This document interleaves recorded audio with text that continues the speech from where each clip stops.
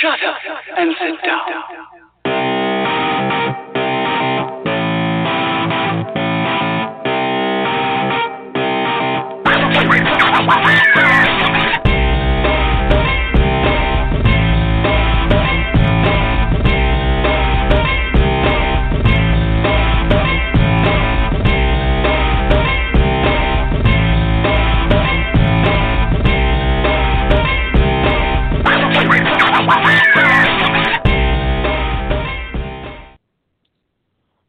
Good evening, everyone. I hope everybody's having a great week. I'm a little off my game. I downloaded this thing on my computer, and it's my mom's fault. My mom's been playing this game on her iPad for weeks, and she wore me down, and I downloaded it to my computer, and it's called Township. And it's available in the Windows Store, and it's available on iTunes. And anyway, it's ridiculous. Okay, so I installed this game, and I've been playing it. It's kind of like Royal Story, if you ever play Royal Story on Facebook. Regardless, I had my headphones on. I really wasn't paying attention, and the game was running in the background. All of a sudden, my computer started mooing at me. Right, mooing, moo. Because my cows were finished eating, and they needed to be milked. So I had to go over there and milk my cows.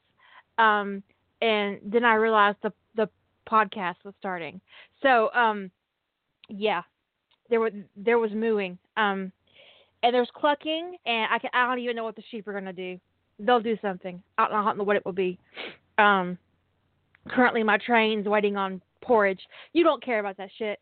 We're going to talk about, we were talking about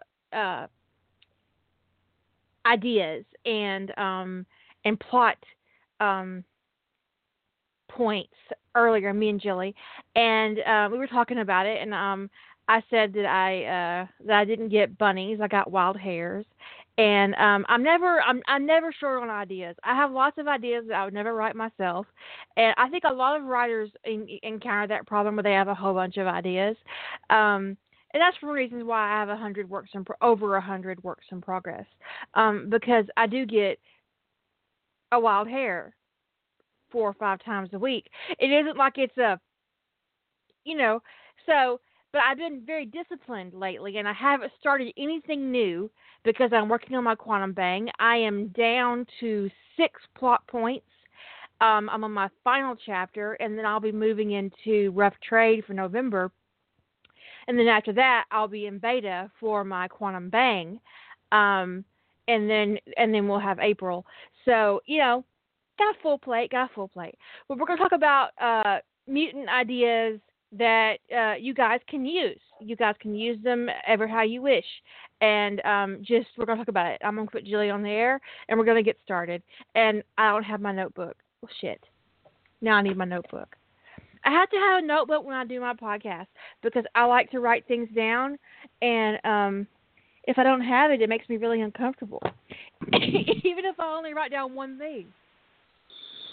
Okay. Yeah, I usually keep a notebook nearby too, but I literally can't even find my pen. I mean, I am entrenched. I'm entrenched right now, so I mean, getting up would be noisy. Speaking of noisy. If I have to type, I hope you guys don't hear it because I have a mechanical keyboard today, and that those fuckers are loud. I'll try not to type. Lady Holder's all such a bad influence. Where is Lady Holder? She's Lady Holder influence. isn't in the chat room. Lady Holder is not in the chat room. What the hell? She's probably on the phone though. Yes. Anyways, we're going to do... Okay, if you don't have a notebook and there's something you want me to write down for you, let me know and I'll write it down. I will. Although I'm also going to open up my notes. So I have my stylus and my tablet sitting on my lap, so I can also make notes on my tablet. Okay. Oh, that's where I wrote my shopping list. That was a useful place. Speaking of shopping lists, I'm having memory problems lately, and it's because of the fibromyalgia, fibrofog. And I put a little. I kept forgetting to put things on my grocery list. I would think about it in the kitchen, and then by the time I got upstairs, it would be gone. So I put a little dry erase board on my refrigerator to write things down.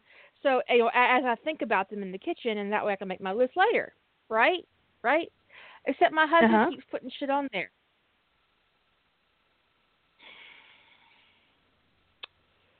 Which takes me all the way back to a year before we got married, and he took me someplace I'd never been before. I was an adult, obviously. I'd never been to Disney World. He takes me to Disney World. We're getting ready to go to Disney World, and we're in the hotel, and I am moving my stuff from my purse to a backpack purse that I brought just for the purpose of being in the park. And he said, why are you carrying a bag? I said, because I might need it. He said, okay, but I'm not carrying it. I said, okay. Halfway through the day, my backpack purse became our bag. Put this in our bag. Of course. And ever since then, when we're out, if we're out somewhere, we go to the doctor's office together or whatever, wherever we are, if he gets handed something, he passes it to me and says, put that in our bag. Whatever it is. He assumed partial ownership of my purse during that trip, and it's been 18 years and it's never ended. Cast you in the role of pack mule. Yes. Why isn't he wearing your joint bag? Here, honey, right? Put it on. And so now he's invaded my dry erase board. It's now our dry erase board.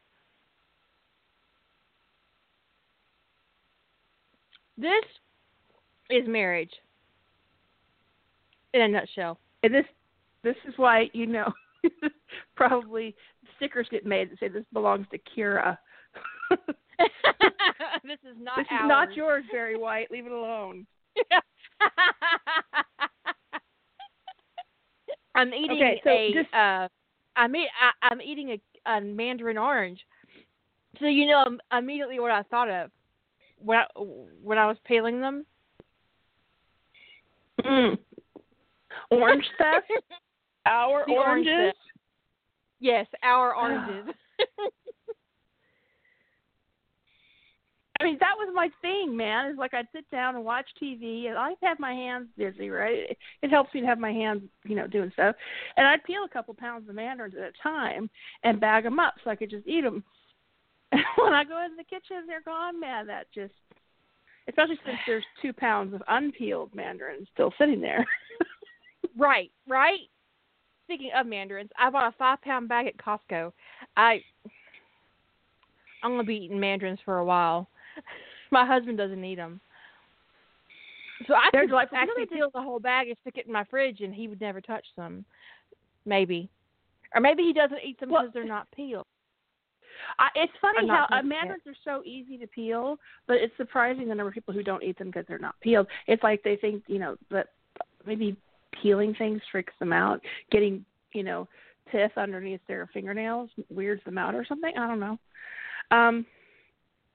But, they did some, it is like a scientific, this study done like a decade ago, where they took a bunch of common snack foods, like a Snickers bar, bread, or an orange, a glass of juice, just like hundreds of things, and they had people eat them when they were hungry, and then they checked back with them an hour later to see how they were doing, to check the satiety level that people were getting from foods.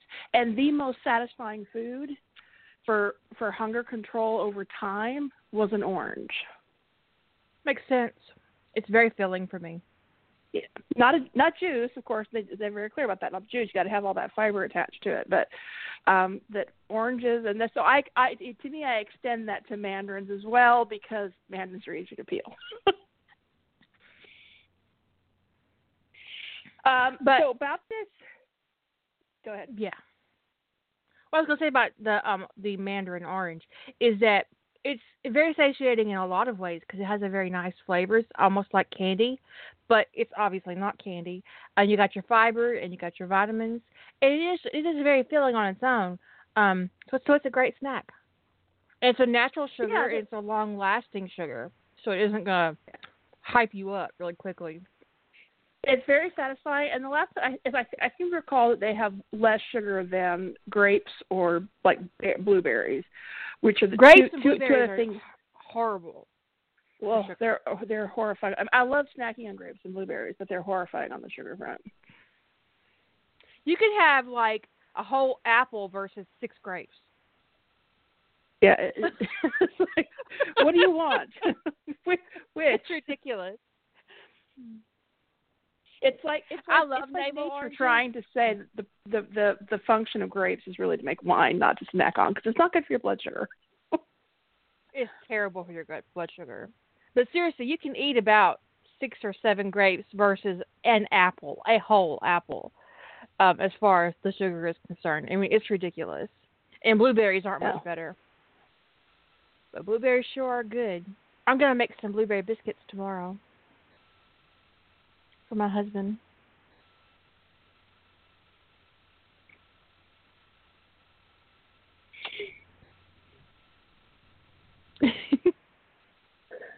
So I wanted to throw a disclaimer out for the chat room before we get started on the bunny breeding. So it's sort of the intent was to kind of create like idea fodder for other people to come up with ideas, help with. It could take ideas that we talk about wholesale and put their spin on them, or it could spark inspiration to something else. They do something in parallel, or something in the same idea in a different fandom than we talk about, or whatever. And we always have engagement from the chat room, and that's great. But I just want to mention, because we know we came into this with the idea that we're not intending to use whatever we come up with here ourselves, although, of course, pieces of what we talk about we might wind up finding their way into our work later, because you never know when you're going to go, oh, I remember that thing. But anyway, if we're plotting something and you contribute it, an idea that we're talking about for a plot we're talking about, and we talk about it, that's you're kind of contributing to the, wild hair pool. So if that makes you uncomfortable, be careful about what you say in the chat room. Or let us know that that's just some, because basically we're talking about like ideas to spark other people's creativity. So if you're contributing in that, that's kind of the pool you're contributing to. It doesn't mean you can't write it. It just means be aware that it's not your thing necessarily. You're helping contribute to an idea pool. And if you do find somebody using your idea that was expressed, you're not allowed to get bent about it. The thing is the ideas aren't copyrightable to begin with. Taking somebody else's idea and putting your own spin on it is not plagiarism. Especially, not in fandom. And in fandom, there are very few unexplored original tropes to be had. It's just the way the animal works. But don't get bent if your idea. If we're talking about something and we're trying to solve a problem and you contribute a solution and we discuss the solution and go, oh yeah, that'd be a way to approach it, and then we move on, and then you read that thing in a story a year from now, don't get upset about it, because otherwise, if you feel like that putting your ideas out there and seeing them used would make you upset, then don't say anything. Not in this. Not and honestly, this you probably don't want to post either, because once your idea gets out there, your idea is fair game. Yeah, I mean there is some definition of plagiarism where the depth to which like somebody's ideas are used can be plagiarist, because like for instance, if somebody wrote a story that very closely mirrors like the Harry Potter stories, using different names and none of the same words, but the ideas, the concepts, the execution are all mirrored, that's still plagiarism. But the basic idea, that's an entire story that's been mirrored, right? So that's still plagiarism. It's idea plagiarism. And so when we talk about ideas not being, we're talking about like basic concepts. So the idea of a kid going to a magic school, that can't be copyrighted. What she did with her structure, if you were to the entire execution, the words and the ideas all put together are copyrightable. So it's the intellectual property thing. Actually, it's not actually all that complicated. But when we're talking about a base idea, well, you could do this or you could do that, or here's an idea. When we're just brainstorming, none of that stuff nobody's got a lock on that. And particularly for this podcast, since what we're talking about is trying to help fuel other people's creativity and give ideas where people might be struggling, I just wanted to mention that if you're helping contribute in the chat room, which would be great, don't get bent if you see that in use later, because that's the whole point. We want people to get inspired by this and go write something, not get bogged down in whose idea was that.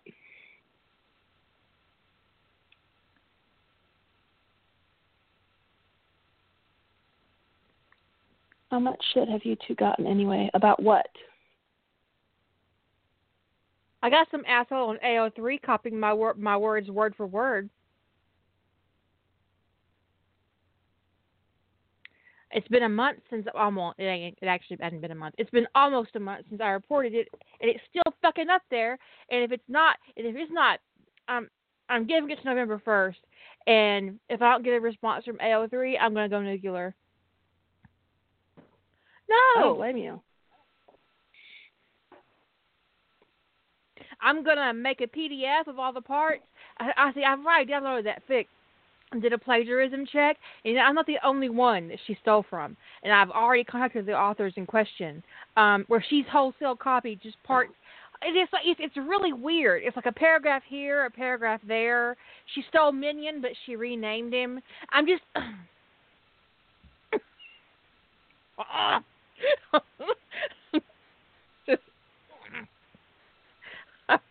And what's the worst part is reading through the comments. And there's a fucking comment where someone pointed out that she had basically copied my scene word for word. And this is before she started wholesale copying my work into her work. I assume her, but it could be a man. I don't know. Anyways, she actually had the fucking audacity to say in a comment that she'd never read my work. Yeah. And then listed what her inspiration was for her idea, and that if you had seen the same TV show she had seen, that you might have been inspired in a similar direction, apparently using the exact same words. So right, like whatever. Anyway, I'm giving it to the November 1st, and then I'm just gonna be. Oh, my eggs are ready to be collected. I got a clucking sound on my headphones. I'm just gonna go off. Anyways, I've already notified the other authors, and they put in complaints too. So we'll see how it goes. But if come November 1st, you guys see a big post on my website with a PDF of highlighting all her plagiarism, don't be surprised. That's some serious bullshit there.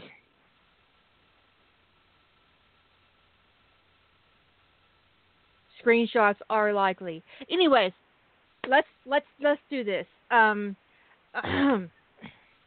Mutants. Now, for November, I'm writing a variation on the Bug John concept, which is very popular. It's a very popular trope in Stargate. It's really easy to slip that kind of thing into a science fiction show like Stargate. Because, well, number one, they're already exploring alien DNA through John and Jack O'Neill specifically. Early on in SG-1, that starts to come into play. The first time Jack gets the ancient download, we see the ramifications of one of his ancestors getting a leg over an ancient.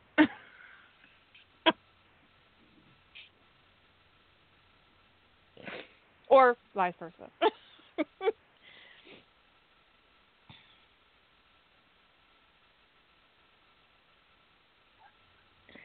Are you there? Yeah, I'm here. I got distracted. I got distracted by something on another tab. I've closed it. Dear God. Okay. Yes, and Lady Holder is doing a sequel to her. Was it Wings of Unexpected Change? That's the title of that story, which is one of my favorites of hers. Yes, that's the title. She's doing a sequel to that, which is awesome.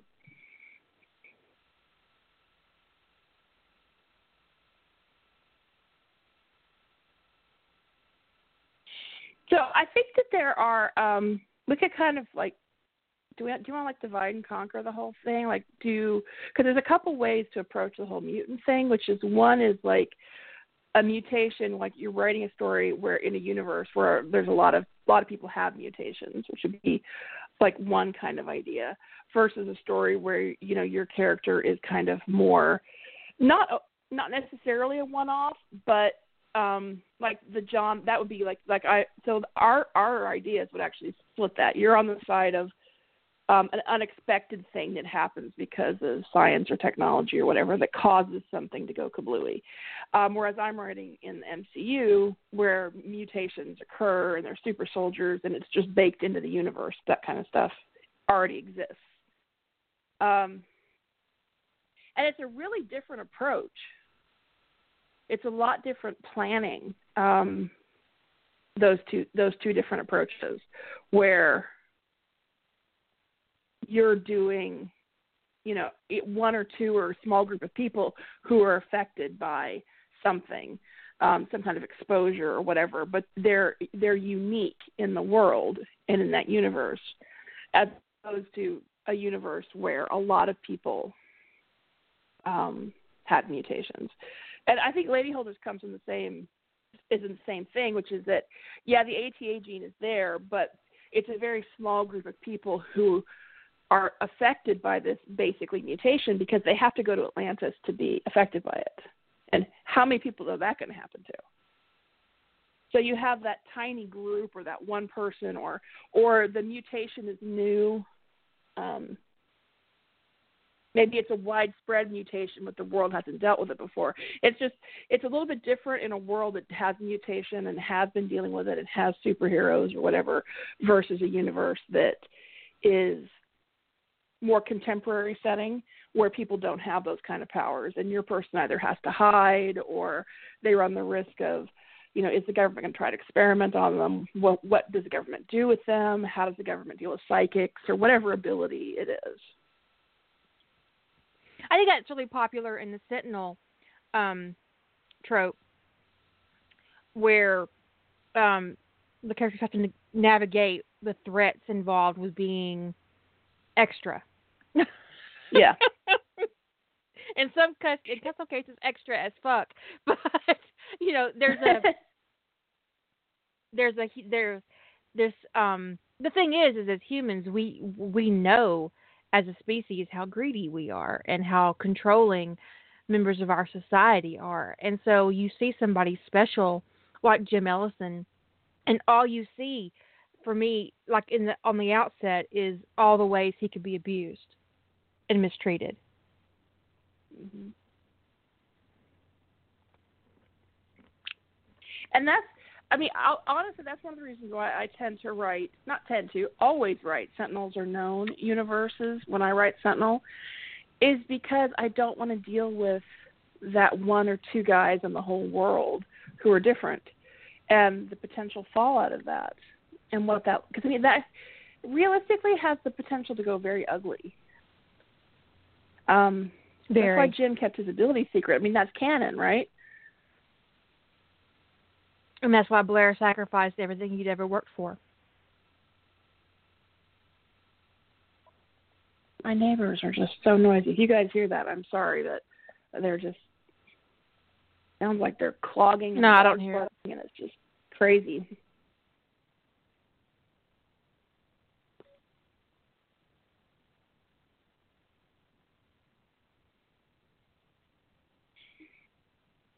So I don't even have a feel for which way most people are going in November. Whether they're going towards the small isolated group that has a lot of issues just as a result of their mutation, or, more in the universes that would have mutations more widespread, like MCU or DCEU, or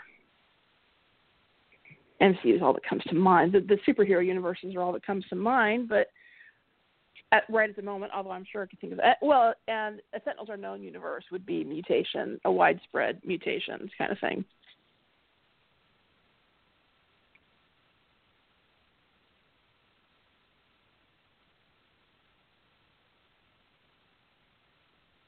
Can't get a whole grasp of somebody's concept based on their project file, because we aren't. I mean, I haven't asked people to put up their plots since second year or third year.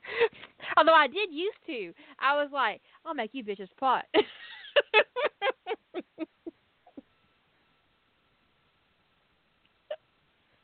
But I stopped. I stopped being me a little bit. Well, I mean, sometimes in boot camp you do something that's a little bit different for people. It's like a skill building thing, but Yeah. So some people still do that. Some people found that so helpful, like posting what their structure is and their outline. They still put it in there.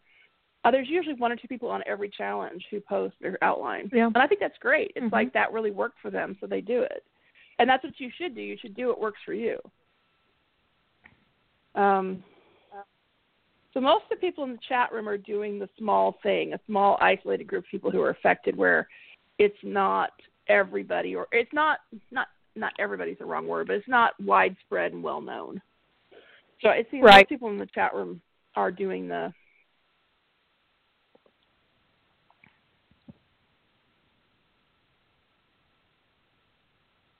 that's a challenge. I mean, the story I wrote that's similar to that is in that vein is Intuitive. That's the psychic one where there's a lab accident. They're attempting to cure a neurological disease using gene modification. And this is where I went into the crap science, because there is one of the methods of modifying DNA is through viral mediation. But that's not just like it's something that you could catch. So that's where I did like the bendy science thing, where I had this virus that mutates the genes that they're working with get into the water supply, and so ultimately, once it's in the water, that's it. The whole world eventually is going to be, because they don't know that it's in the water. They can't figure out how it's spreading. But anyway, that was it. I did a big time skip in that story, and then I started trying to get a feel for, show what the world looks like now that psychics are all over the place, right? Like, how is the world handling this? Because, at first they were probably, realistically trying to disappear some people and trying to take advantage, and governments are doing, questionable things. So I wanted to skip over that section of it and start to deal with the fallout of that. And now there's too many people to just try to suppress it. They have to acknowledge it and deal with it. And I wanted to deal with that phase. But it got really angsty on me, like really angsty. And you helped me work out some of the plot problems with that. I did, but I got uncomfortable. It is uncomfortable, but I mean, I still work the problems out. It's just that, it was going in such a dark direction, that but the thing is, in order to bring it back out of that really dark place where I have it right now, for me it's dark anyway, I have to work with, I have to like do some awful things, and it's not an easy write for me for the type of writing I like to do. So I have to be in a very specific headspace to work on that story.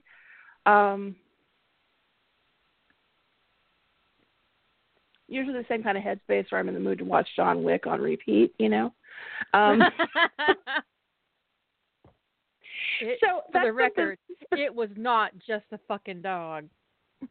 Yeah, right.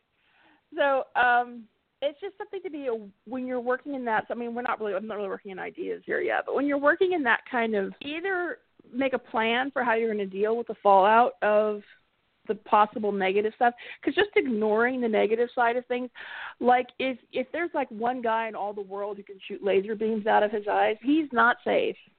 That's just the reality in this world. He is not safe. So that's why Jim, had the big secret.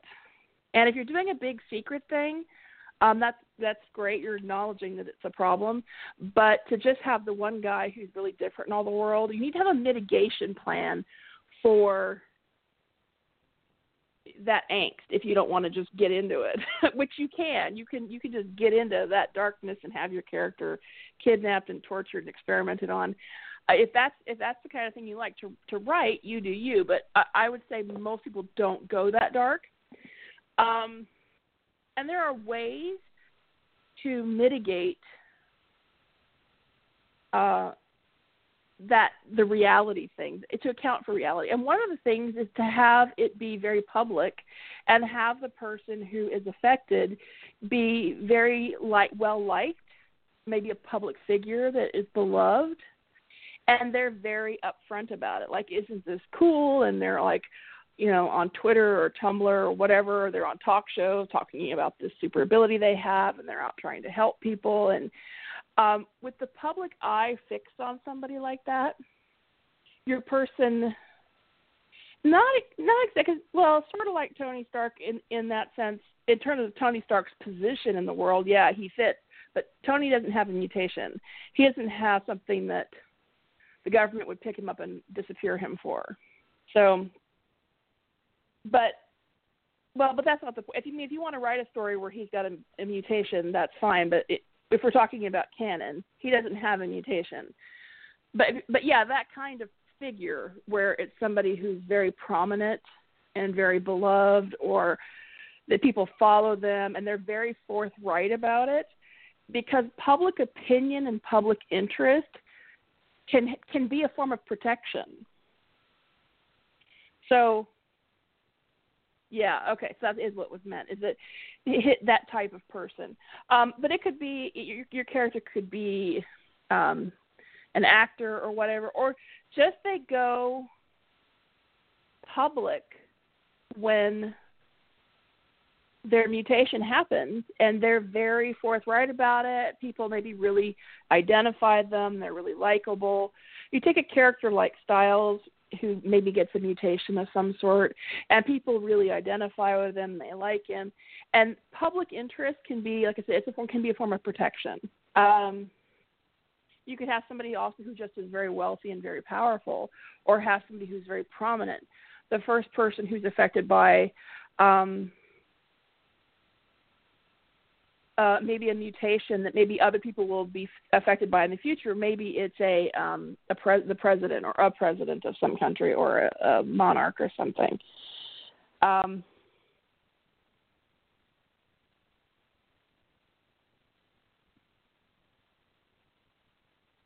Yeah. So it's just, think about what your plan is for keeping your character or characters from harm. Unless they're hiding. If their intent, if your story is about them keeping the mutation hidden, that's fine. But if that's not your plan, if they're going to be out there, you have to deal with the one guy in all the world thing. Doesn't usually go well for people.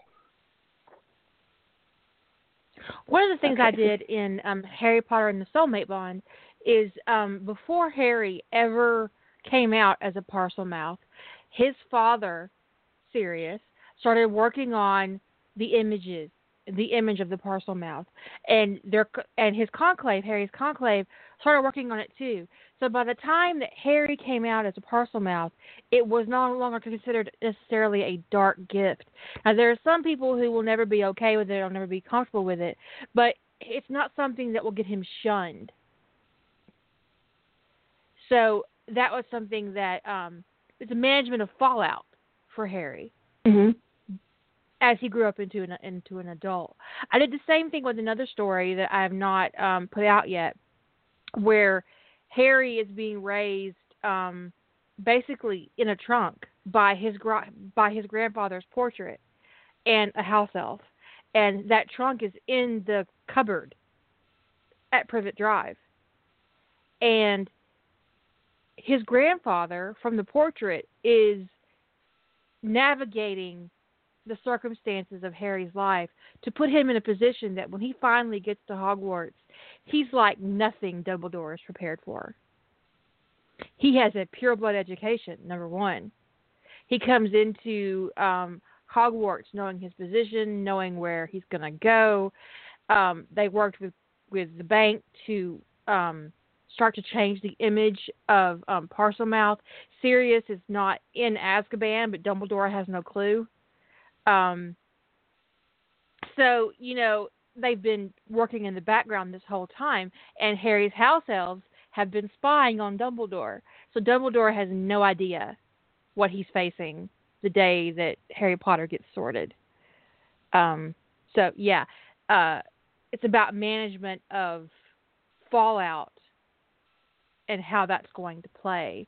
That's very important when you're working with concepts that can isolate your character, whether you want to explore that isolation or nullify that isolation.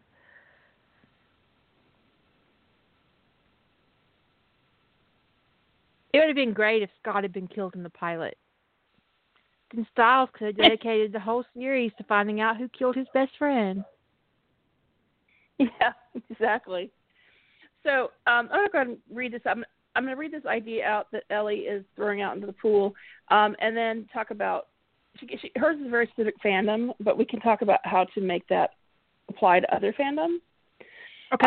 So she had an idea for Teen Wolf Sky High thing, which is where I fucking love Sky High. Yeah, I do too. Which is why I think this would be something you could apply to other fandoms.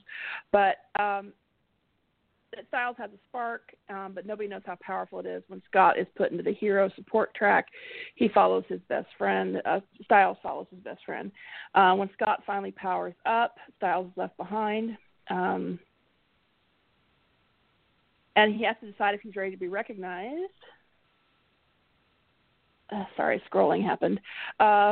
Recognized for who he's supposed to be. She couldn't come up with more than about $20,000 a plot for that.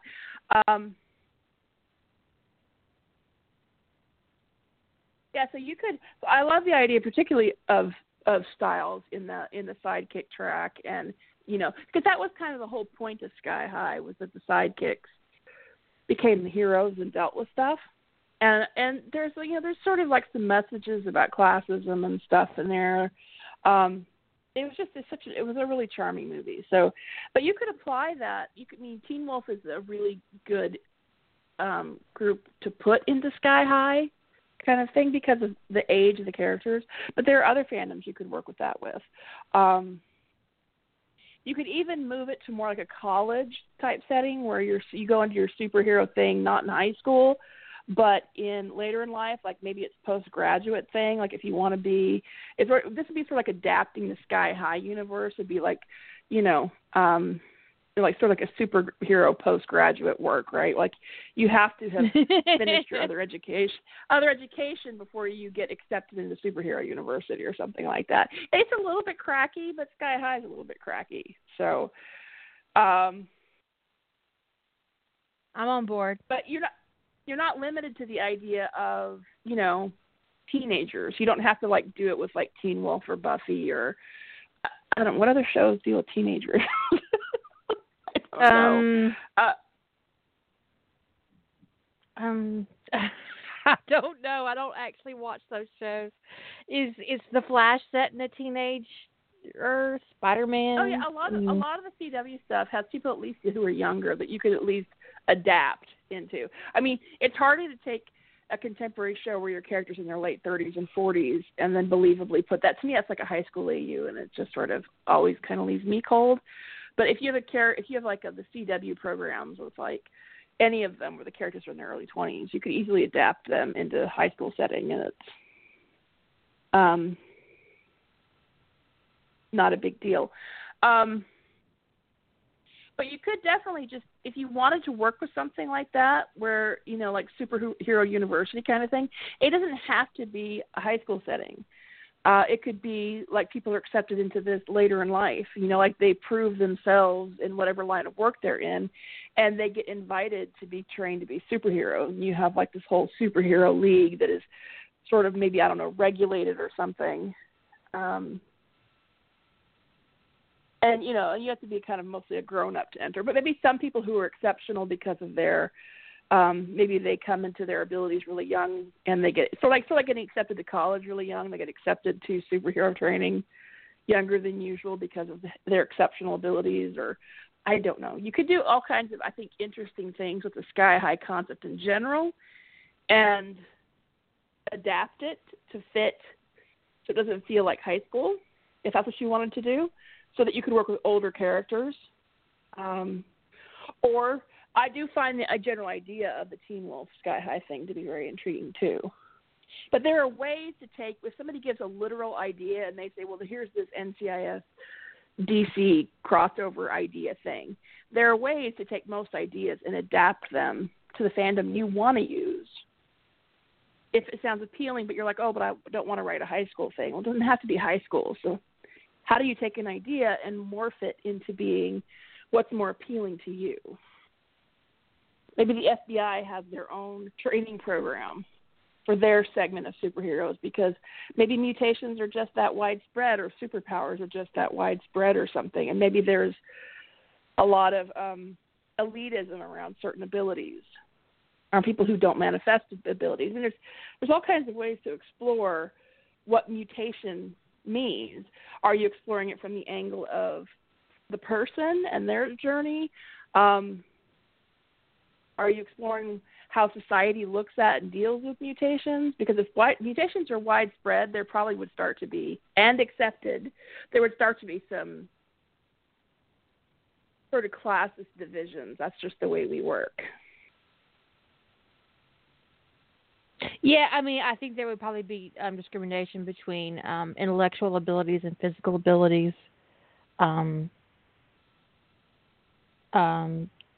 There would be a divide, so to speak, between people who have an obvious, maybe disfiguring mutation versus those who are aesthetically pleasing, like somebody getting angel wings versus someone like the Beast in the X-Men. Although, honestly, yeah. Kelsey Grammer as the Beast wasn't, I mean, he was kind of hot. I know. I still, when I saw him, I was like, that's Kelsey Grammer? Really? That's Frasier? Oh. I don't see it.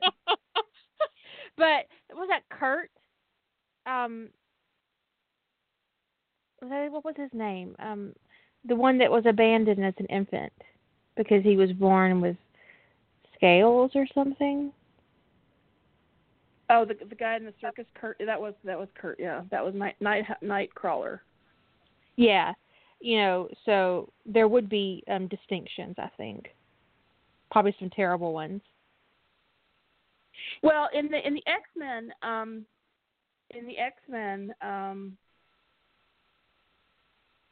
mutation was not widely accepted in society. Yeah. So, I mean, they tried to you know, regulate them, and that whole thing with the Mutant Registration Act and stuff, that was always, to me, that was always very dark. It felt very ugly. But anyway, I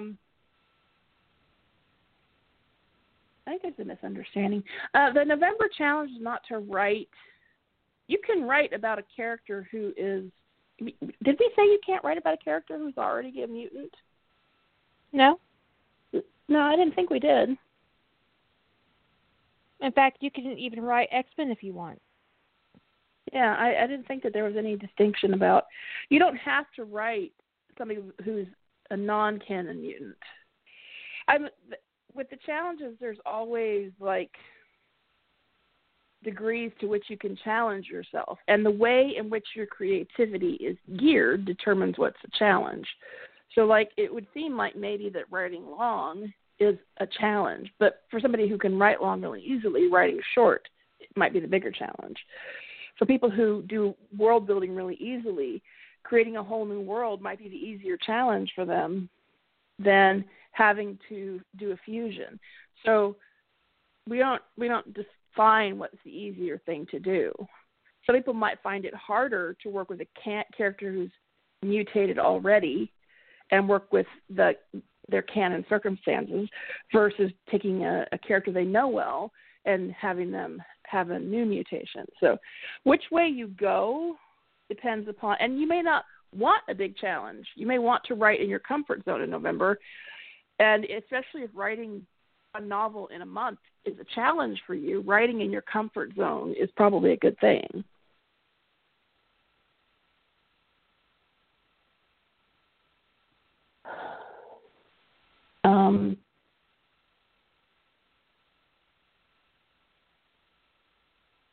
Anyway, so in the X-Men, mutation wasn't a good thing in the X-Men universe, but you could write a universe where mutation is considered a positive trait. That would be Sky High type universe, right? People, well, sort of. I mean, superheroes were, no, Sky High, they weren't really regulated.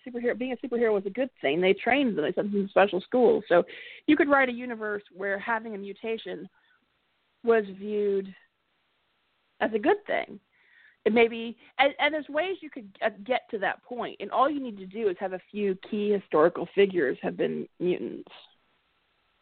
And like presto changeo, you have a different outlook on mutants than, say, what you have in the X-Men.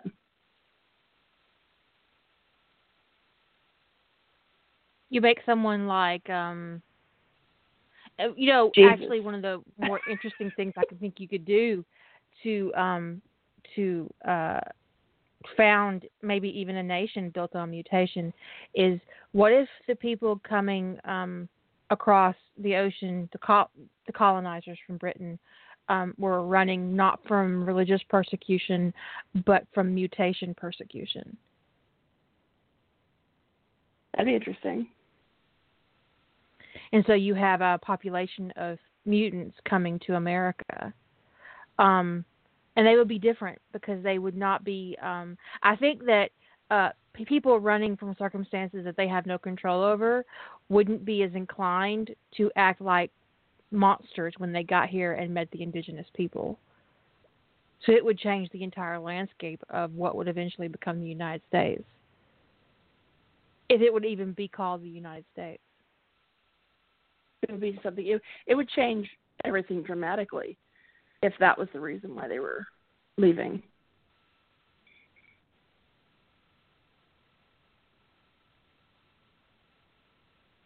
It'd be very interesting to explore that. Probably not in the Phantom situation, though.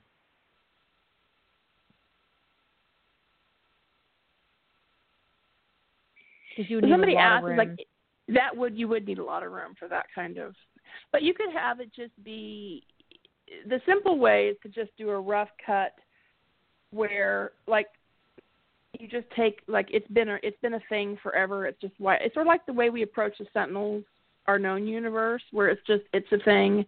Everybody accepts that there are Sentinels. It's not a big deal.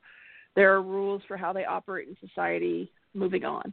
And if it's been part of society forever and it's just some segment of the population sprouts, antlers, I don't know, whatever it is that happens to them, or they're able to. You're on an antler kick today. That's the second or third time antlers have come up for you. I know. Well, I keep. For some reason, you posted that thing about being weird or whatever. I'm gonna get weird with it. Yeah. Yeah, I love that post. It's this girl sitting. It's this very sort of, I don't know, you call it kind of image with this woman. She's sitting gazing off into the forest or whatever, and you'd think it was like from a fashion magazine. She's got a pair of antlers on her head, and I was like, well, I'm really all for this. Maybe not antlers. Weird. Whatever. But what the meme is saying is I don't know how many years I've got left on Earth, but I'm gonna get weird with it. Like, maybe not antlers weird. Yeah, I don't know why that's been stuck in my head. It's like, okay, that's become like this this bar. It's like, is it antlers weird or not?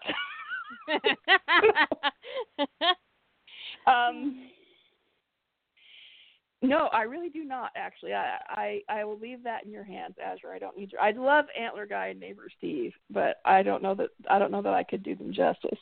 But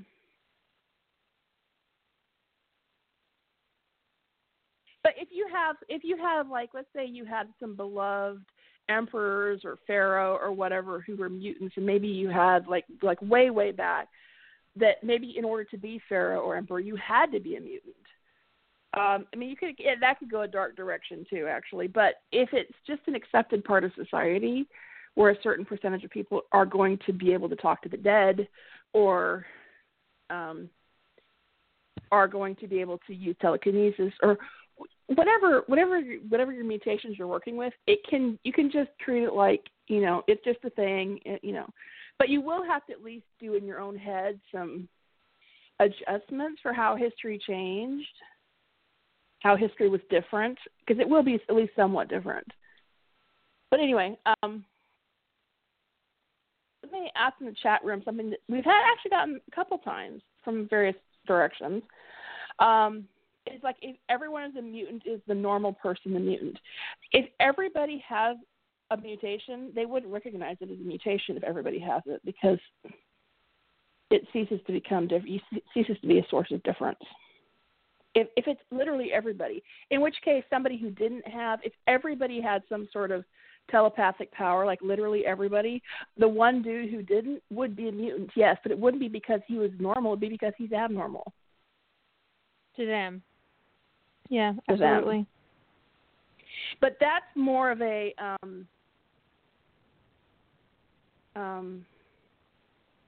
it's sort of like more of a thought experiment, because it wouldn't apply for the challenge, because the point is to give your character some sort of difference over what is actually in fact normal, not to invert the challenge and make everybody different and your character just like normal humans.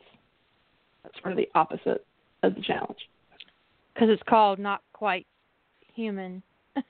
Yeah. Yeah. So to create an entire world of people who are not quite human and write about a human character is like a mirror, but it doesn't quite fit. But yeah, I mean, so yes, the answer to your question is more or less yes. If everybody has abilities, the person who doesn't have abilities would then be the mutant. And they'd probably be looking for what's wrong with them.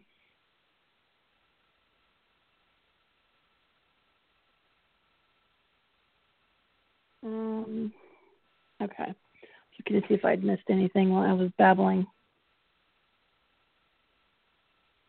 Ellie. I think for the purpose of the thing is when you go in to write for Rough Trade, you are writing in a public setting, and you're building your story in front of your audience, and a lot of times, and I've done it as well, I've bitten off more than I could chew in the space of 30 days.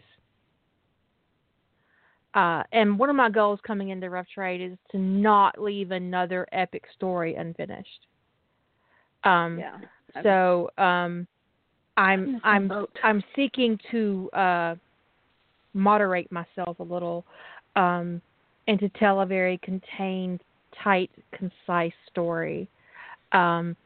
So if you're listening to this podcast with the idea that you can get an idea for November, one of the things that I would suggest going into it is, if you want to stay within your projected word count of 50K and finish your story at the end of the month, that you might shy away from immense world building situations and concentrate more on a small population versus a worldwide exposure. Because the bigger you make your problem for your characters, the bigger your project will be. Yeah. That's not to say if you want to full-on Ravenclaw it and write 100K, you do you. But you need to recognize your goal going into rough trade and what you can manage in the challenge environment. And the whole goal for me at the end of November is to be really satisfied with what I've done. And for me, that is not leaving another story unfinished. It's just, yeah. Yeah, I'm in the same boat. I seem to have a lot of crap go on in November. I mean, whoever decided it was going to be November, that was going to be the novel writing month, should be smacked. Kind of a dick. It should have been October. Yeah. I'm just saying, because November, especially in any country that has Christmas celebrated as a thing, when you start dealing with the end of your holidays, that stuff all starts ramping up in November. And in the U.S., we have Thanksgiving, which is a huge holiday. And there's all these family commitments, and really October is a much easier month for writing. So, yeah. And there are 31 days. Yes, we have Just an extra saying. day. So your word count per day is slightly adjusted. It's just, the November thing is always a challenge, and I tend to, when I'm going with a novel, wind up with an epic. I mean, I signed up at a 75K level, and I'm trying to hit that, but I was really working on some, like the outline the other day, and I was like, this feels like 100K.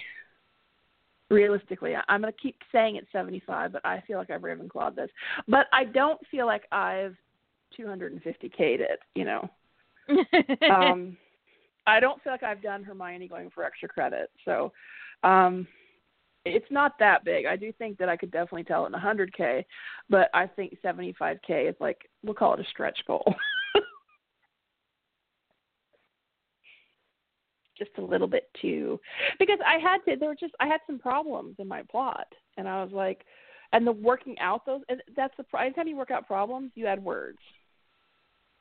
So it's rare that working out a problem takes away words. It's almost, when that happens, I almost want to like post on Facebook about it. It's like, I worked out a plot problem, it took words away. Because it just never happens. I'll be like, pictures or it didn't happen. Yeah, here's screenshots. Yeah, it's rare. I maybe like once in my life has sorting out a problem, fixing a problem, reduced my word count.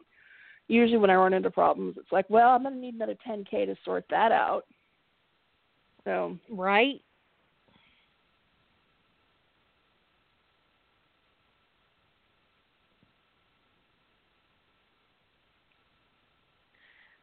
I am zealous over my writing time, and the older I get, the more inclined I am to be rude about it if someone doesn't respect my writing space. And when someone calls me and I tell them I'm writing and I can't talk and they continue to talk, I am more likely to hang up on them than I am to do anything else these days. Because if you can't respect my telling you that I'm writing and I don't have time to speak to you, then why should I give you the courtesy of not hanging up on you? Yeah, that's exactly where I am right now. I think I need to kind of like, it's difficult with my parents around. It's really difficult, right, with them around. And they're going to be here mid-November, I think, ish. I don't know exactly. You need to scope. You had a place to escape to so you can write. Yeah, I'm working. We're working on a better plan than we had. Well, last year I moved in November, and then my parents were here while we were still unpacking it. It was right. it was a clusterfuck. I mean, I was writing on the road, and then when I arrived, one of the first things I did when I got my computer set up, which I think was on the 6th, was post. Because I was writing while we were in transit, because I was like, there was no way to do it. I almost didn't sign up, but I was like, I just didn't want to not sign up. And then I'm glad I had that thing. I'm like, well, I got to do some writing today. It's rough trade. Otherwise, I would have the whole month would have been a wash. Yeah, we learned some stuff last year about how it went with, the parents, and we're setting things up better so that it's not quite so. But I will be having to write in a different environment than I'm used to writing in. So like a different space, a different chair, just everything different, which can be a little bit throw-me sometimes. If it's not Starbucks, maybe you should kind of practice it before they get there. Yeah. I have to practice.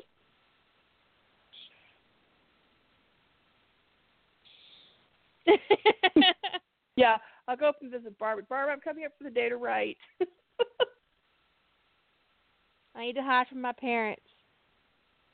Well, I am trying to finish up, Lady Holster, she votes in the practice. I am trying to finish up Recover, which is the sequel to React, which is part of my trio in my Come to Jesus universe. So I'm trying to finish that story up. I'm hoping to finish it before Rough Trade starts and get it posted. That's my goal right now. Yay. Because I want to finish the thing I'm working on before I go back to working on the Quantum Bang again. Because I at one point I was really scattered. I get really scattered when I don't get enough sleep. And I can always tell because I'm working on like 6 things at once, and I'll just like literally have 6 different stories open and switching between files, which is terrible. Actually, I don't actually recommend that. It's a terrible way to write. That it's just, oh, I need to do like 4 words on this. Not literally 4 words. It's more like 4 paragraphs, but it might as well be 4 words. Yeah, it's not much. It's like, oh, now I need to go back to this thing, and I just finally said I want to finish. I've got too many things, and I started something new, and I said I wasn't going to do that, and so.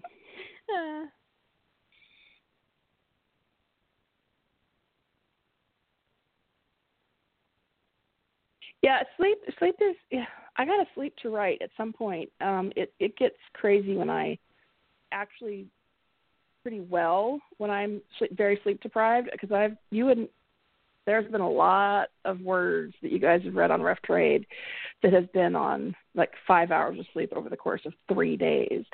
But the problem is I tend to not remember it. I'm like, what the hell did I write? I finally get some sleep, and then I'm like, what did I write? I don't remember. Did I write this? Did someone pinch it for me? I'm not sure. Isn't that sad? Oh, okay. So for the approach on your thing, if you're doing a contemporary setting where you're not in an AU, like a comic book AU or something like that, you've got the keep it small, keep it secret thing where you've got a small, intimate group dealing with it. Like Kira is a sort of a small, intimate group thing because well, I don't want to, you don't have to reveal it if you don't want to, but certainly. I'll go all in. I don't care. I haven't applied. You've got the SGC is aware of it. There's a trial and stuff. But is the trial and stuff like that all going to be public, or like military public? No, it'll be okay. The IOA is going to come in because after the mutation happens on the city and it infects the Daedalus, Landry quarantines them in Pegasus and doesn't let them come back. And the IOA wants the Daedalus, and they also want the city. And their goal coming into this meeting is to evict the entire population from Atlantis and take it. And John has reached out to the Asgard. And so the Asgard agrees to mediate a meeting. And I almost actually called this story on the Midway Accord because they're going to meet on Midway, controlled by the Asgard. And what happens is that both parties agree that the Asgard will decide what will happen to the city. Being part of the Ancient Alliance, the Ancients are gone, so the Five and the Fifth Race, all that stuff. That the Asgard are the only ones basically left, and they can make the decision about what happens to Atlantis. And it comes out that members of the IOA tasked Carson Beckett with creating a super soldier, and John was having a very casual, sexy relationship with Miko Kasanji.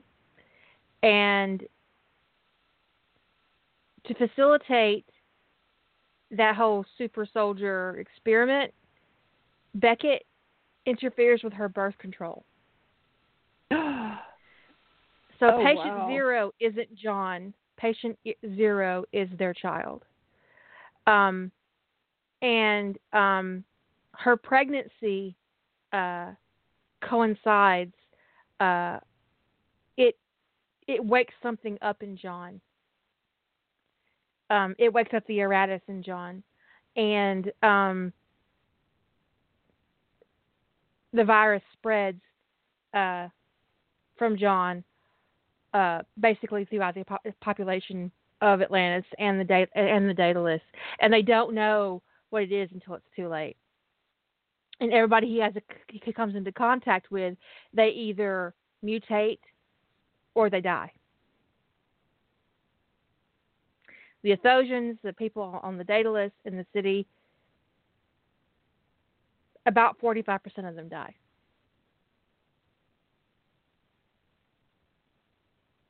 After the incubation period is over, Beckett survives that part. And then Beckett gets killed. So one of the things that happens during the conversation that John has with the IOA is they want to know what happened to Carson Beckett because they want his research and they want him brought back to Earth. And John says, you can have his ashes, but you're not getting his research. So what happens is, basically between Miko getting pregnant and Beckett fucking with John's Eratus DNA, he creates a very contagious retrovirus, and it runs its course. And once it's run its course, it's done. So by the time the IOA comes out, almost 8 months later, they're no longer contagious. But the damage has been done. And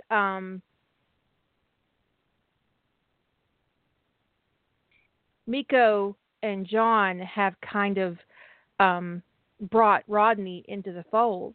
John has very protective instincts, and one of the ways that they managed his instincts was to give him a partner in protecting his mate.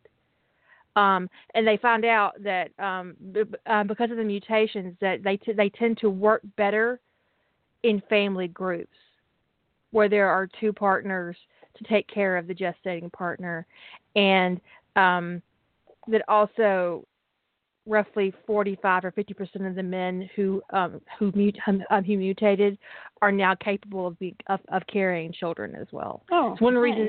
That's one way I figured out how to kind of make their population sustainable, because most of Atlantis' population were male, and so was most of Daedalus. That's just statistically what it would be.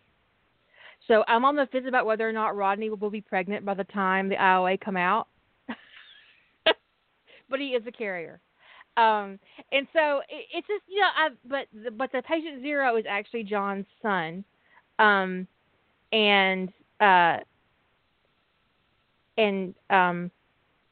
when the story opens, John's getting ready to go to Midway to have a conversation with the IOA under Thor's observation. I like that. So yours would be like it's the secret, but you've got like everybody within the sphere of like presumably the SGC and the IOA is aware of what's going on. So you don't have the secrecy is from the public, but like everybody in the story is basically in on what's happening. So right. I find that to be a very easy scenario to manage because you don't have to keep track of who knows what. Are they in on the secret, the big reveal? And the reveals are the things that happen in the story, the revealing what's happened. But if you're having this whole hearing kind of thing or whatever, everybody who's in the story is in on the secret. The secret is from the public. It's not from the characters in the story. So that's kind of like keeping it contained. So we talk about like approaches, like you can have like your character is dealing with it like quietly. You know, you could do like the kind of the neighborhood Spider-Man kind of thing where they wear a mask and they don't reveal their identity and nobody knows who they are, and they learn to deal with it, and they're keeping it quiet and figuring out what they want to do with this ability they've got or whatever. Then you've got a small group of people, more like, say, the Sentinel Canon, who are working to, they're using Jim's abilities, but they're also covering up for him and protecting him. And then you've got like a large group of people who are affected, but the general public doesn't know, and it's a contained thing. So there's degrees to which people know about it, are exposed to, and this would be in a more like the side where it's isolated group or one person who's affected. And there are ways to just, it depending upon your story length and how much you plan to write, to contain the ripples, the fallout of something like this. And the Stargate framework and what Kira's come up with in her plot, it keeps everything very contained. Between the geography with Atlantis, between Atlantis and the Daedalus and Cheyenne Mountain, you've got a lot of very contained, easily controlled, both geographically and in terms of groups of people from a security perspective. So, I think that's just really slick the way you put all that together. Well, thank you. I'm really pleased with my plot. The thing is lately, and I blame the legacy, and also my current story that I'm working on for the Quantum Bang. I've been exploring fatherhood, and just the themes of it, and it could be because I grew up with a series of stepfathers, and well, not a series, but there were two. And my biological father doesn't care if I live or die. So, exploring paternal love is interesting to me. And so I've just been, kind of working with that, both with when I did the legacy and plotting my other stories for the James Potter series. And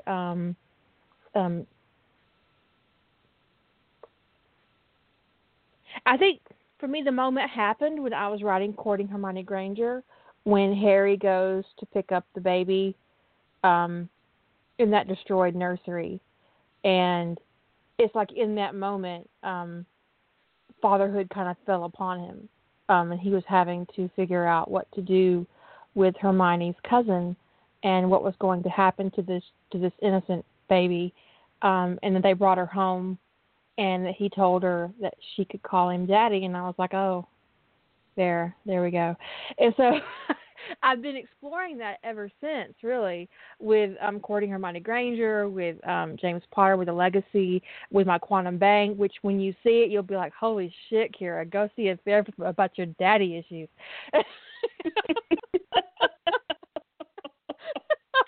Yeah. There's even we can come up with a code name for it based upon daddy issues.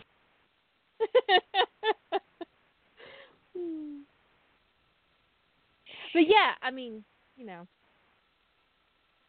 so having that for John, and maybe if you can go back even further with what might have been and John's surprise fatherhood there, but exploring that from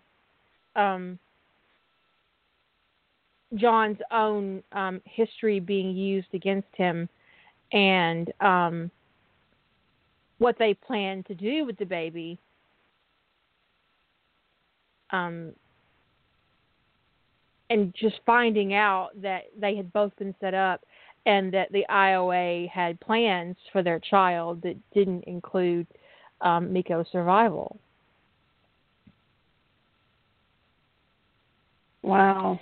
So, damn. Yeah, I mean, because they would have had to have gotten her back on Earth at some point and the easiest way to do that was say, well, you can't stay on Atlantis if you're pregnant, so you're going to have to come home. And then she would have been at their mercy. But it didn't work out that way. Because Beckett lost control of the experiment. He didn't see it coming.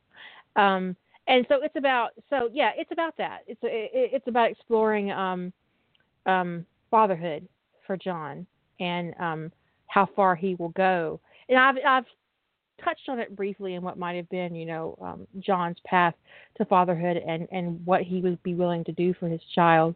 But it is central in Patient Zero because Patient Zero is John's son, whom I have not named yet.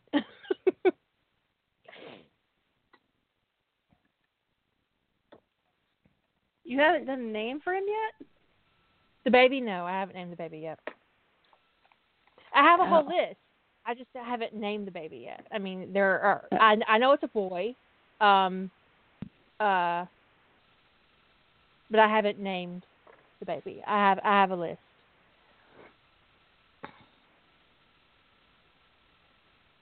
You need to do here I say what you need to do. A Deadpool 2 nod where they joke about naming the baby Earl. You're not naming him Earl. His name is not Earl. Well, considering Miko's reaction to finding out she was pregnant and what they plan to do with her baby, I think they'll be very careful about suggesting baby names for Miko's baby. Yes. Honey, what do you want to name the baby? Whatever you want is fine. Oh, dealer's Earl? choice. Okay. Yeah, it's really dealer's choice. Whatever you say, sweetheart. A lot of that is background because I don't want to. I don't like to start stories from a dark place, so it's going to start after all the events have taken place that led up to the exposure and the mutation and the deaths. So by the time the IOA comes together to have this meeting where they're going to demand that the population leave Atlantis, which is not going to go their way, obviously, the baby has been born, and John is the only person from Atlantis who will be going to Midway. And they're only going to have him to deal with. And there will be interviews through video feed with other people or video statements. But John's not going to let them anywhere near the rest of his people. And that makes perfect sense that John would be both protective and territorial like that. I mean, he has to protect his territory because they're a major threat.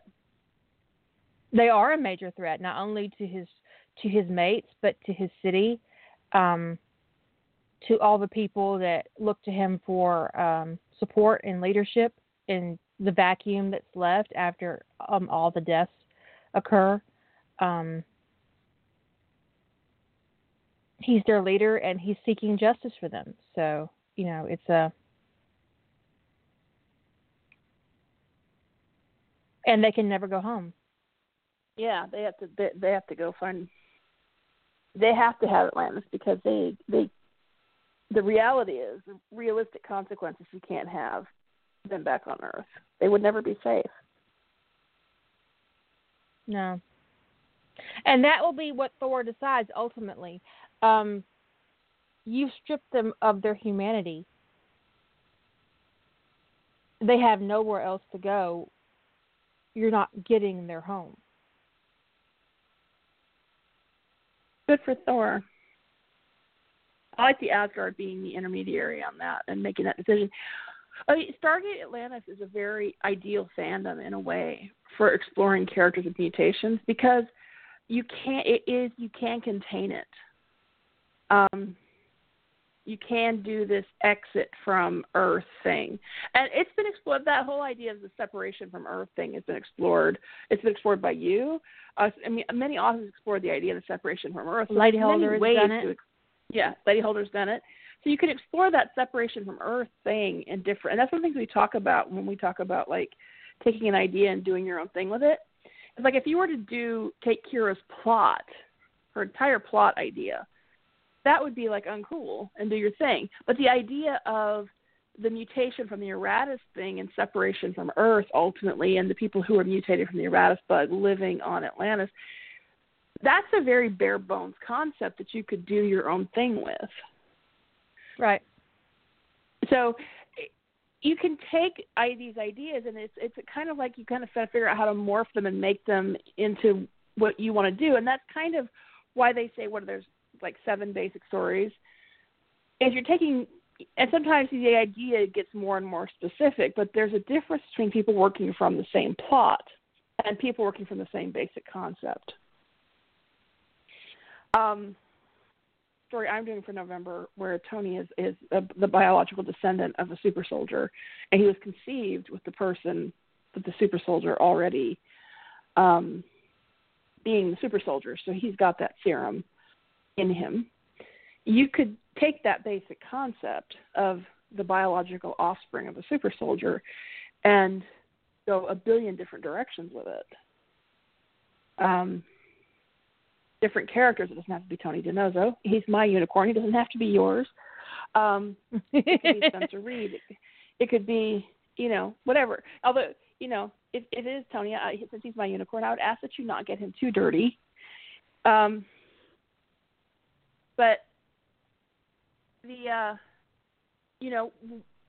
which super soldier? I mean, you could ask yourself which super soldier, right? It doesn't have to be Steve Rogers. It could be Bucky Barnes. I mean, Nick Fury had super soldier serum, didn't he? Yes, and so did Natasha. Yeah, so it could be Natasha's. Could be Nick Fury's. It could be a kid that was cooked up in the lab with Natasha didn't have to bear a child for it to be her kid. Considering some of the things the Red Room did, they could easily have her eggs on ice. Somebody could have them.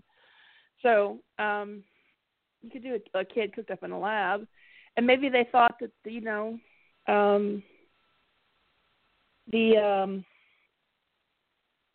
that their attempt to breed super soldier serum into somebody was ineffective, and so they put the kid into an orphanage, and the kid is adopted and doesn't ever know anything about any of this.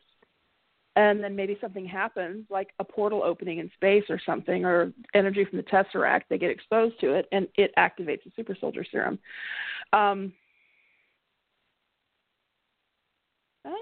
Some mothershipping. Okay. Sorry, I got distracted by the concept.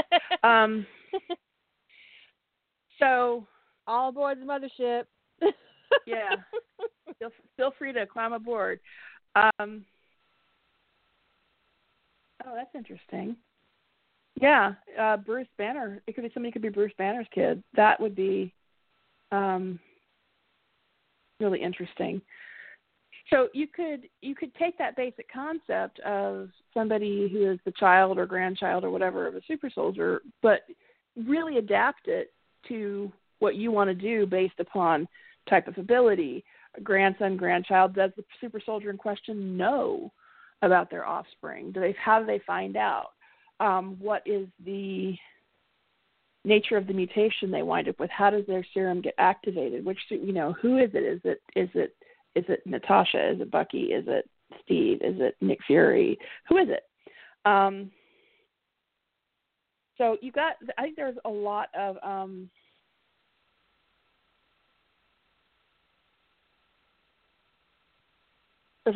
ways you can go with a basic concept like that, without feeling like you have to, without feeling like it's not idea plagiarism to take a basic concept and run it in a different direction.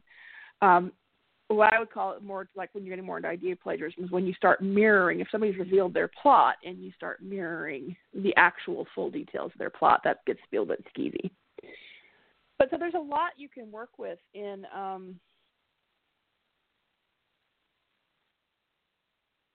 somebody suggested government slipping super soldier. Imagine probably more sperm than eggs into fertility clinics. But you'd have to, if you're going to, that's a basic concept, but the question is, what are you going to do with that? Why would they have done that? It takes quite a bit. Yeah, it takes quite a bit of resources to monitor random babies. Like if you put a bunch of sperm from a super soldier into random fertility banks, you then have to have a hack to figure out who got that sperm and monitor the offspring. And, I don't know how many, women get can order sperm from one particular sample. So it's a basic building block, but there's a lot you'd have to work out with what the purpose of that is, because that is a lot of resources for something that would be easier to do in a government-controlled lab versus monitoring a bunch of random kids all over the country. I'm actually trying to think, and because we're plotting ideas, I'm actually trying to work out that idea in my head of what benefit there is to having it be random kids that they have to keep an eye on.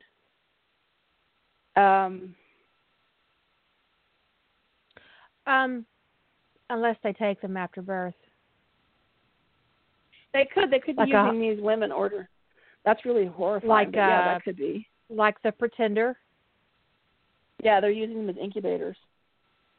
The Pretender, they design children, and through a fertility clinic, and then when they got to a certain age, they kidnapped them to train them to use them as a think tank. Very good show. Very dark premise. It was a good show. It got very dark at times. Not as dark as it could have, though. Not as dark as their world building suggested it could have gone.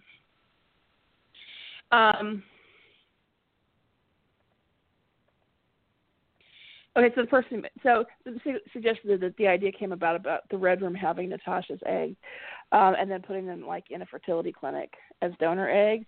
Wow, that's the boy. I mean, I could see it. I could see them as wanting a way to. I mean, I could see you could build a plot around that, but for some reason that feels like super duper. It's an interesting plot premise, but it just feels so ugly, like such ugly behavior. So it could go a really dark direction, or it could be a really, if you're trying to explore something, well, a little bit, but not, and I don't know if it's any worse than taking sperm from super soldiers, but it really is very invasive, right? Especially if I don't know if is it Fanning or Canon that she can't have children? I've seen it so much in the movies. In the movies, that she tells Bruce that the Red Room sterilized her. Okay, so you could actually write something very positive with that kind of dark background. Is that maybe it's a very painful point for her that she can't have children, and then she finds out that she's got a kid out there somewhere. And that not only that, but maybe that her eggs are still out there and she could have children again if she wanted. She could actually go retrieve those eggs and have kids. You could do something more. Yeah. So if you wanted to do something like if Natasha's a character you like and you want to do something that's focused more on her, you could do something with where she gets her eggs back.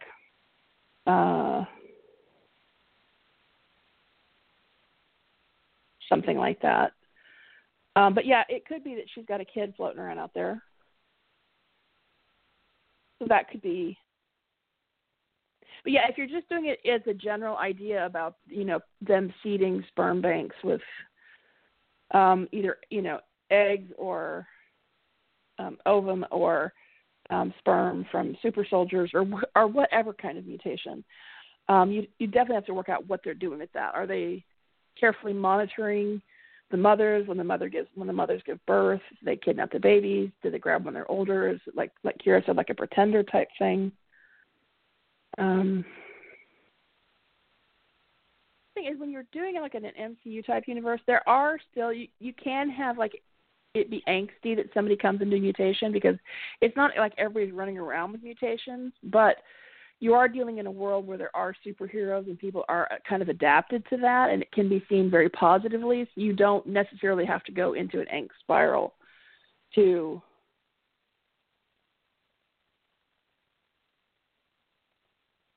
in a comic book type universe necessarily to deal with people having mutation. They could be forthright about it, out and living with it, and people know about it. Halo type thing. Halo would be biomodification, and it would qualify. Mm. My damn studio. Here's my studio. In the Haloverse, the government steals children out of orphanages, and they take them and they modify them to be super soldiers, and they basically live in a pressured environmental suit as adults, and they are heavily biomodified to work basically as a one-man war, and that's what the Master Chief is. He's a one-man war. But we learn in Halo Reach, which is another game, that there are teams of Spartans. So Master Chief working alone isn't the norm. He's a special case. He's assigned to a ship. He's not, and that the implication is that each ship has their own Spartan. And he's a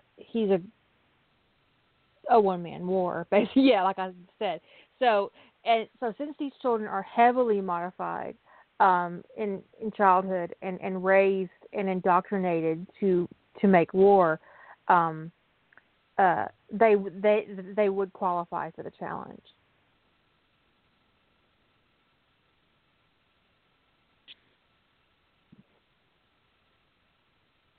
But yeah, you could do that kind of premise if you wanted to not do Halo, but just because you can take inspiration from whatever kind of structure you want. If you wanted to take inspiration from Halo in the sense of gathering super soldiers from orphanages and stuff and building people who are biomodified to be super soldiers, but put it in a different setting with a different cast. It doesn't have to be, in space. It doesn't have to be sci-fi from that angle. So there's just different approaches you could take to, sometimes I wonder where this, is it in developing the idea once they have a basic idea? Like when I know some people have struggled with coming up with ideas for November, like a mutation thing. And I probably should just ask this question earlier.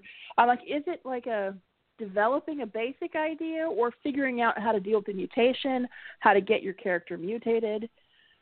Because there's a lot of different, that's a really different approach, whether it's just coming up with a basic idea for what is the mutation and how did they get it. Is it controlling the world building? Is it developing the idea once you've got a basic thing to do? Like if you want, if you go, like, I really like to write a story where Styles is telekinetic, but that's a broad brushstroke, right? So how do you develop that? How did he get it? What does that look like? This is something really interesting. What if Styles has a mutation and he's been living under the radar his whole life, basically, until the Hales come back to whatever the fuck that town, Beacon Hills, and suddenly his life's kind of turned upside down because they know he's not right. It could be a year where the Hales live or whatever. It doesn't really matter if it's just Derek or if it's his whole family. And, Styles has been, just doing his thing, and all of a sudden there's a pack of werewolves that are really interested in him, and he doesn't know what to do with it. Yeah, the first thing they say is, you might have a really good idea what to do with Derek, depending on how you ship it. But, it'd be really interesting. I ship it. And maybe, I ship it. When they're adults. Yeah. But, it would just be interesting. Maybe, Styles is running a coffee shop or a bookstore, in Beacon Hills. He's just hanging out, doing his thing, being a whatever he is, whatever you make him. And now there's this damn family of werewolves that are stalking him because he's not what he's pretending to be.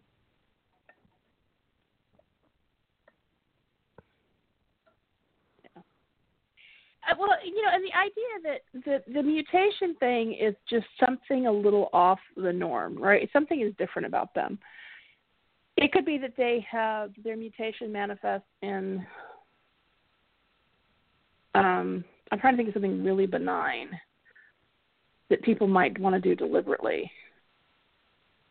What if somebody's been mutated not to need sleep? They've been like, it was accidental. They're trying to do something else, and they wind up giving somebody a mutation where they don't need sleep. What would that be like for somebody? I mean, they can totally fly under the radar with that, and maybe they don't report it. Nobody has any idea that's what happened to them.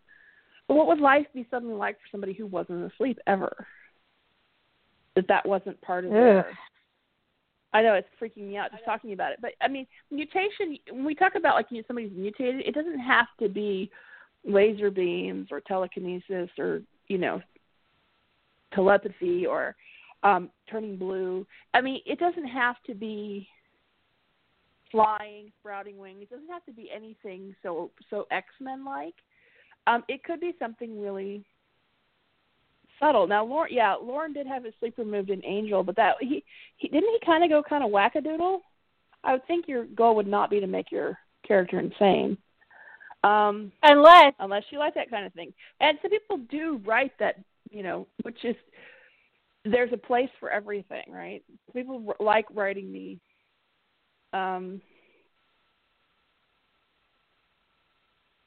my God, that's the strangest idea. People like writing the dystopian, darker stuff, and then there's people who want to read it. So, if that's your thing, you do you. It's hard for me to personally talk to those kinds of ideas because it's not my jam. But Ellie she said Morphine PS, and I got this idea of what if people were trying to introduce animal traits into people, and they thought that they had failed, like they were trying to, take the basis of the werewolf idea, and this wouldn't be a werewolf thing, but they're trying to, bring animal traits in, and they think that they failed, and all they've done is give the guy a knot. and they have no idea. Like in Dark Angel, they don't know what's going to happen, and he just ends up being a knotter. Yeah, that cracks me up. First time he has sex, he's like, "Whoa, what happened down there?" That could make him very popular with some people very quickly. But, there could be even something like that as such a small thing, right?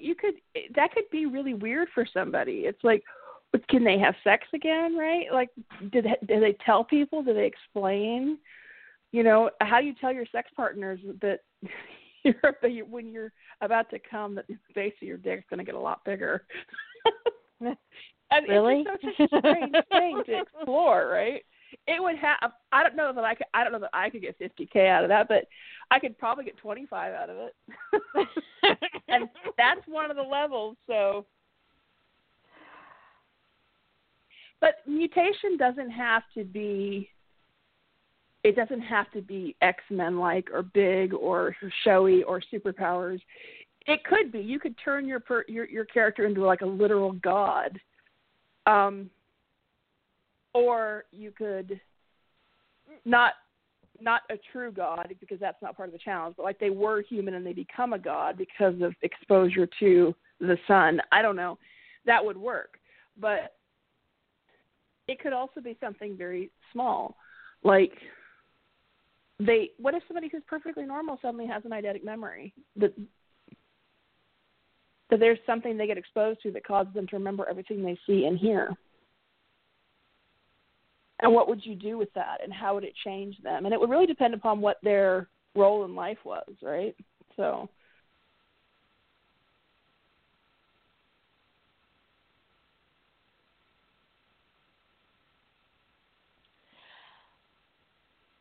Like, what if the whole thing about not sleeping, if you don't have to sleep, or if you can't sleep, filling up 24 hours a day for the rest of your life, I guess it depends on what kind of person you are, because I would write 24/7. Like, As long as it didn't drive me nuts. I mean, I could read and I could write and I could, I don't know. I just think that would be a bad one as long as it didn't drive you nuts. you'd have to build in some kind of there's something about whether it's at night or there's like a transition thing, right? Like it's a pause. There's a reset happens with sleep. It's not just a physical thing. It's okay, we're winding down the day, you're getting ready for bed, you're going to bed, you wake up, you're groggy, you have coffee. There's so many transitions we go through in the day that are about sleep or about getting rest and waking up from rest, recovering from rest, starting over, starting the day fresh. Well, if your day never ended, how would you adapt? I mean, you would have no end to your day. Would you build in transitions, or would it just be an endless stretch of, well, I mean, because we demark I think things. that you would have to do periods of meditation, maybe. I mean, you know. Yeah, you could do like Teal'c does with his. I never even thought about it from that angle about like what is that like, because whether it's before you go to bed or when you get up, like we shower and there's like all these rituals and stuff around somehow functioning around the start of the day, and the start of the day has to do with when you sleep or the end of the day. And if you don't ever have a true end to your day, well, yes, REM is a necessary function, but we're talking about somebody's mutation conceivably that if they're not going to go insane, that this has been mutated out of them. So otherwise it's not a mutation if it kills them. If it drives them crazy it's a health condition. And there is actually a health there is a disorder, a sleep disorder, where people can't sleep. They're physically incapable of going to sleep, and it does kill them. It is fatal. There was an episode of SVU about it, actually, where this dude had a sleeping disorder where he did not sleep. He was incapable of it, and it destroyed his life, and they didn't know what was going on, and they figured it out. I think he got like accused of peeping Tomming or something. I don't know what it was, but he ended up in a mental institution, and by the time they got to him, he had like 30 or 40 days to live.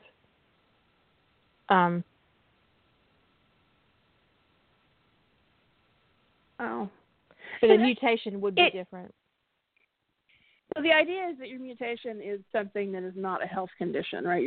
It's something that it works for them in general. I mean, it could not work for them. That could be part of the problem, is like they've got powers that they don't know how to control. But if their mutation is something like not sleeping, you wouldn't want to apply reality to, because that curious, that's just a health condition at that point. But it would be an interesting thing. I'm like, what is that like when there's no end to your day? You have an eternal day, except that the sun goes down. You would mark off time differently, I think. You would develop your own rhythm. They did some studies of people who like lived in caves or something like that and like lived indoors constantly, and they did fall into a different rhythm. People who had the sun without a circadian, without a circadian rhythm, they did fall into like a longer day than what our 24-hour day is. But anyway, that's a side thing. But there would have to be something. You'd have to create some kind of transition point, because the brain does like hit a point where it can only make so many decisions in a certain amount of time. So I don't know. It's an interesting idea to explore what that would be like. I'm finding myself intrigued by it. But it is intriguing, but I'm not sure it's 50K intriguing.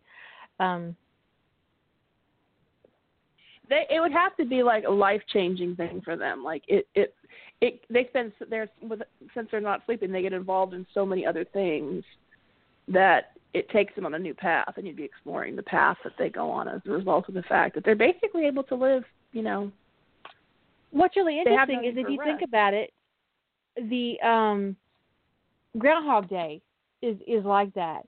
He lives his whole day, and then he wakes up and starts the day over again. It's the same day over and over and over and over and over again. But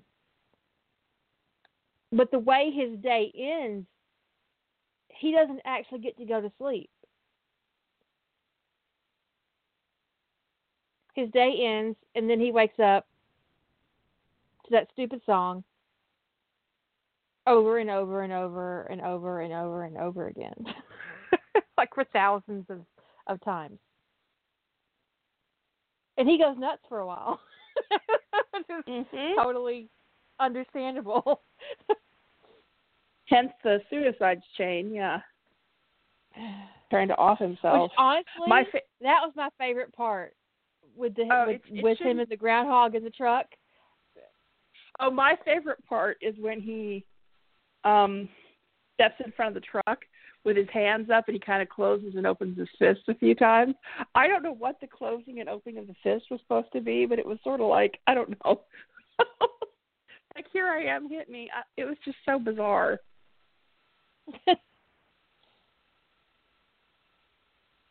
But he isn't getting to experience a natural rhythm with his sleep. So no, because even when he tries to stay up all night, he blinks and it's the next morning. Right. Until he finally gets it right, who... or the universe decides that it has punished him enough. What would you do like an extra 10 hours in your day? What could you do with that? Because it's not just the time you're asleep, right? Like I said, it's all that transition time. It's the prepping for bed and winding down. If you don't ever wind down, you just move from thing to thing to thing to thing. It could enable somebody who's relatively normal to pick up a whole other life, and like be a vigilante superhero type guy, kind of like the Punisher kind of thing. And yet they still manage to hold down a full-time job. And so they're never under suspicion, because how could a guy be holding down a full-time job and doing all this work and be out on the streets 10 hours a night? He wouldn't. And you could even have a joke about it. Like some cop goes, the guy would have to never sleep. I mean, you could make a joke about your own plot. That's the proper way to break the fourth wall. It'd be really funny if someone like Spencer Reid said it. It's physically impossible for this to be a person who can do this, this, and this, because they would never get any sleep. And by now they'd be insane. We eliminated him as a suspect because only somebody who never slept would be able to. He would have to never sleep in order to be able to do all this.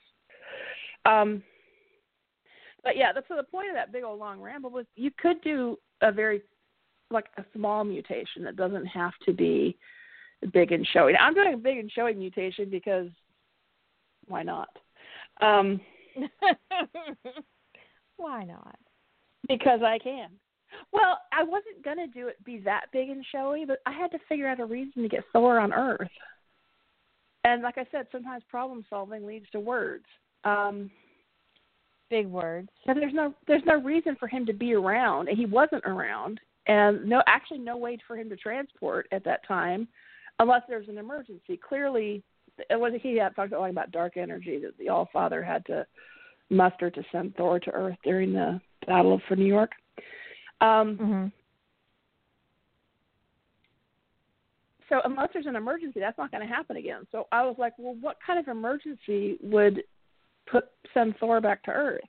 I was like, what if Odin felt Tony come into his powers?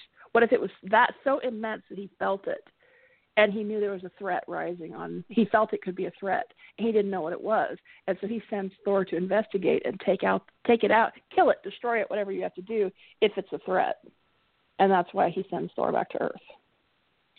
So I'm so excited! Yay! Damn it! So my cows keep mooing at me.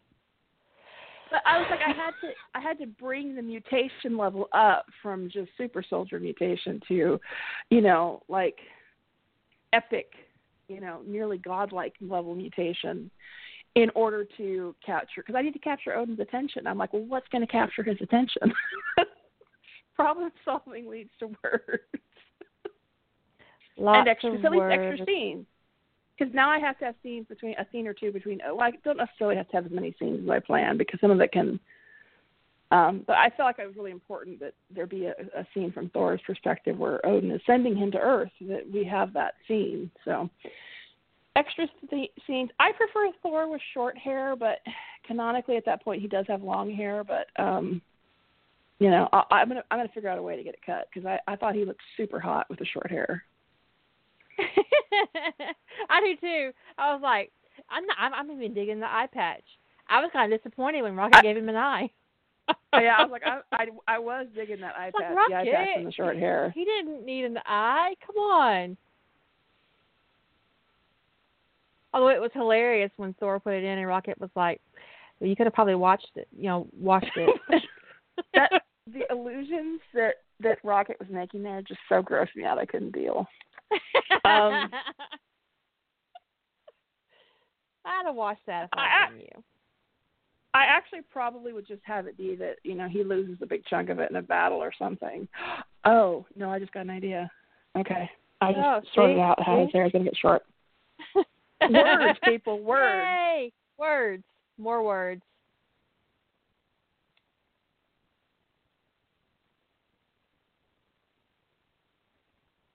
Damn it. I've written a lot of, this will still have some serious stuff, but I've written a lot of really more serious stuff lately. So when we're prepping for this challenge, I wanted to have a lot of fun with it, which is kind of why I was kind of going with the big and flashy mutation and setting it in the MCU. And I wanted to be entertained by my November project. I didn't want to write anything that was too heavy. Just based on some other stuff I'm working on and what I've been writing lately, I just wanted that change of pace. So that was how I made that decision. But just whatever degree of mutation you want to write is acceptable. It's fine. It's just the idea is just to explore it. Your character is not your normal everyday human, and what does that look like for them, or what is the effect on other people, or whatever, however you think it means to explore that concept is what you do.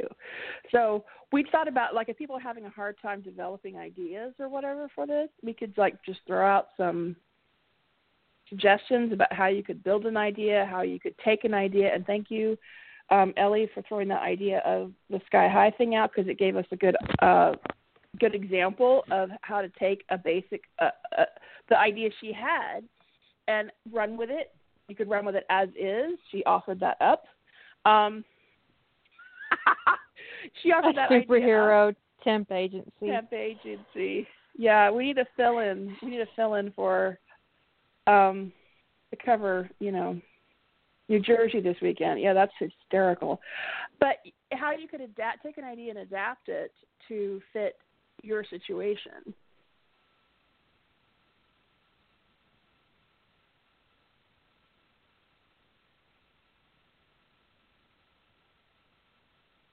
Let's see if I missed my screen. Let's see if I missed anything. I think what's really important is not to stress yourself out about the